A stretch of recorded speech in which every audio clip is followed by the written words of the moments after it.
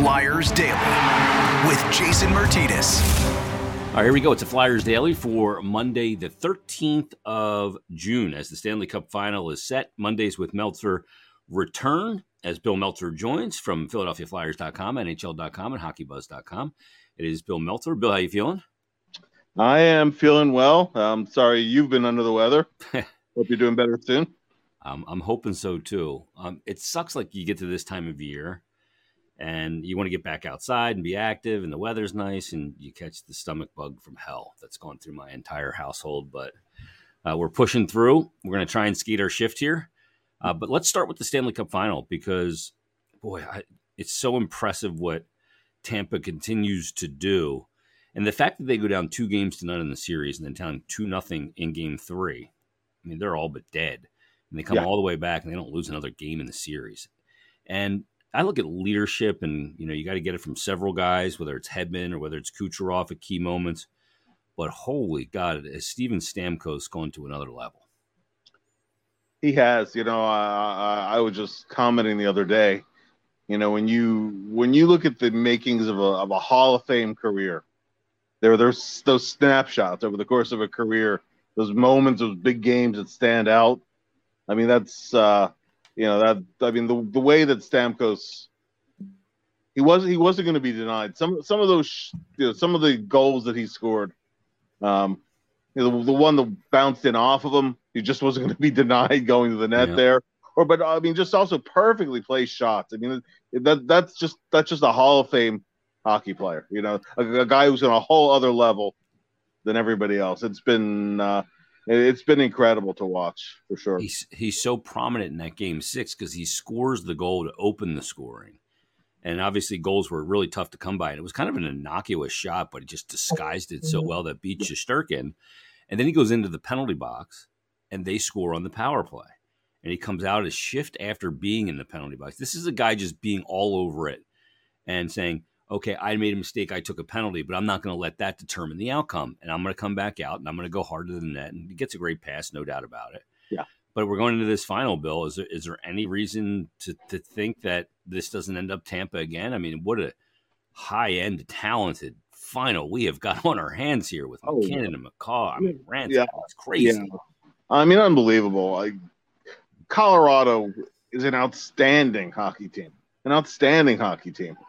Whether it's the star talent at the top of the lineup, the depth that they throw at you, to me, though, you can't pick against Tampa. They've won 11 straight series. I think you look at the goaltending matchup, you have to go Vasilevsky. I just think that it's, until somebody beats them, I can't predict against them. So I would say Colorado, or rather I would say Tampa Bay in 6. Maybe it goes the distance, but I can't pick against Tampa. Yeah, I can't either. I can't do it because of what you said. Just when you thought they were dead and they've played more hockey than anyone else. Did you see the stat that Pat Maroon? Now, this goes back into it, even including the St. Louis Blues, but he's going into that game last night, 91 playoff games in the last 4 years. Right. Like, are you kidding me? 91 in 4 years? Yeah. Yeah, I mean, just the experience and the way, when you get through the adversity, as you said, coming back from 2-0 down in the series, it seemed that Toronto had them on the ropes at one point too. When a team has the confidence and the proven track record of being able to do that just elevates a team in big games. That's why I said it's like you can't until they're dethroned, you can't pick against them, and that is absolutely no reflection whatsoever on Colorado. That's also a tremendous and deep and talented hockey team. Speaking of a talented, deep team, a team that rebuilt in short order, and that's the Rangers. They get to a conference final. They push Tampa as hard as they could. But all in all, and Shesterkin was so great. But all in all, their season's over, handshakes, and they are short of the Cup final. But how do we look at this New York Rangers and the season they had, because they're back in the mix and it's legit? Yeah, for sure. They're absolutely a contender. You say this about every contender. We went through this with the Flyers in the 90s into the 2000s. There are no guarantees, right?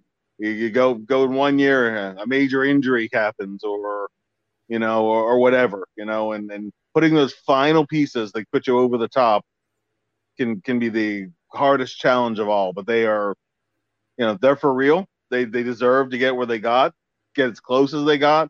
And frankly, if Tampa Bay hadn't been Tampa Bay, the Rangers easily could have advanced to the final. So, it's a very good team. They took the next step in their evolution, and they're going to be a force to be reckoned with for a number of years here, probably. And now the hard part is everybody knows you're good, sustaining it and being that team year in and year out for a suspended, an extended period of time. Bill, we were getting a lot of reports late last week and over the weekend regarding the coaching search. Things are heating up. We're hearing names from different reporters, guys like Elliot Friedman saying he doesn't think the Flyers even talked to Jim Montgomery, that they've talked to Barry Trotz several times. And I know you have a report out there, a couple of Zoom meetings and an in-person meeting with Barry Trotz as well. And I guess we're kind of down to the end here. And it looks like, the two most likely guys maybe are Trotz or Torts. Maybe Torts much more likely than Trotz, but it's seemingly, to me, they still seem in the mix for Barry Trotz at this point, and they must have had some really positive conversations. Yeah, for sure. I think if Barry Trotz were to say, I want to come to Philadelphia, then it's Barry Trotz's job. But the fact that the Flyers have not been told they're out of the running here, it's really, the ball's still Barry Trotz's court. And I think John Tortorella is professional and experienced enough to understand that, but honestly, you're talking about an elite coach, and you're talking about another coach who's been a very good coach of the NHL for a long time. It's not really, it's not a situation of a good coach, bad coach, whatever. You're talking about two very good and accomplished coaches, either which way. So, it's just a question of what Barry Trotz decides and then where you end up going from there. And I think that I think we're all getting ready where we would just like to come to an end point here too. Yeah. It sounds like it's going to come down to when Barry Trotz, either lets Philadelphia know I'm coming there, or you're out of the running and I have two other teams I'm considering, or I'm going to Winnipeg, or whatever it might be. And then the Flyers would follow suit with an announcement. This process has been, it feels like it's been going on even longer than it has since the end of the season. Probably because, since December. I was gonna say really since AV was let go. Yeah. In a way, it's kind of, I don't know, kind of strange that if it comes down to, after all that, you end up hiring who might have been the most obvious guy back in December, right? But it's but that's, it is what it is. What I put out in my blog today was, I don't think you can question John Tortorella's credentials if he is the guy. Is he the right guy for the Flyers? Well, time would tell that, right? Yeah. And time would tell that not just over a first season, it would be over a number of seasons. Yeah, tenure. Yeah, well, it would be over the course of a tenure. So, those questions would not be able to be answered right away, but at least that piece would be in place. You have a sense of, okay, we talked about hiring a coach as that first step toward what identity do you want as a team. And, and if you want, if you hire John Tortorella or Trotz for that matter, you're talking about coaches that, not just preach accountability, but actually instill it. Yeah. So that's really, it's not a catchphrase. No, exactly. It's something they don't just believe in, but they put very much into practice. So, yeah. I think that would be the takeaway, whichever guy would be. Yeah, it's religion for those guys, accountability, and it's not something that is fleeting, and it's not something that is selective. So that's a big part of it. Part of this process, Bill, maybe why it's taking a little bit longer is, other names jumping into the mix, whether that's Bruce Cassidy or we weren't expecting Barry Trotz to jump into the mix. And I know that quite a few teams around the NHL, I've heard Elliot Friedman talk about this, have been hiring third-party companies to come in and help develop a vetting process, because you have to consider more now than you ever have before, because we've had some pretty high profile situations, whether it's Joel Quenneville and what he knew regarding the Brad Miller situation or Aldridge situation. We have, what's going on obviously in Chicago or what's going on in other markets, and things that, these companies help you kind of dig all of the skeletons out of the past to make sure that when you make a hire, you make it with full confidence that you've got the guy and you know everything about him, and you're not going to have any surprises. And I think that's a really big thing. Some may look at that as negativity. I've heard Friedge talk about it. He brings up the company Sportsology, and that's not Russ Cohen's company. That does exactly that. Is they help teams lead searches for qualified candidates to avoid the pitfalls that could happen thereafter. Yeah, and I mean, truthfully, there are there's conflicting reports out there as pertains to whether the Flyers interviewed Jim Montgomery or not.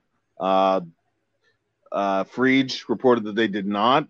Frank Saravalli reported that they did. So I don't know, but I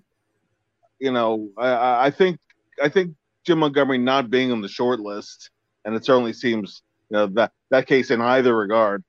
I mean, I think that Monty's personal problems, which are still not all that far in the past, unfortunately, ended up working against him in this case, and may work against him for a little while. And it's all part of this.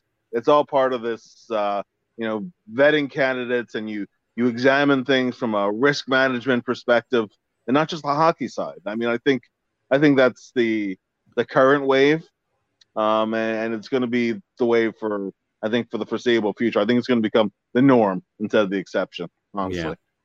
You just don't want to put yourself in a situation. These are billion-dollar organizations, and you don't want any surprises. You don't want to come to find out, oh man, this is buried in this guy's past, and we should have known it, and we don't.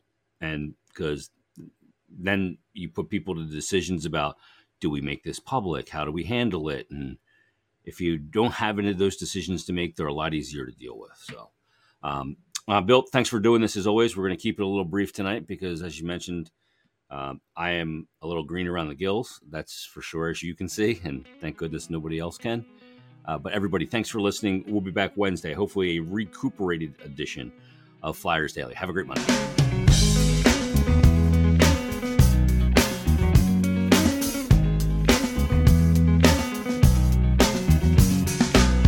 To decide that the things that I tried were in my life just to get high on. When I sit alone, come get a little known, but I need more than myself this time. Step from the road to the sea to the sky, and I do believe that we rely on. When I lay it on, come get to play it on, all my life to sacrifice.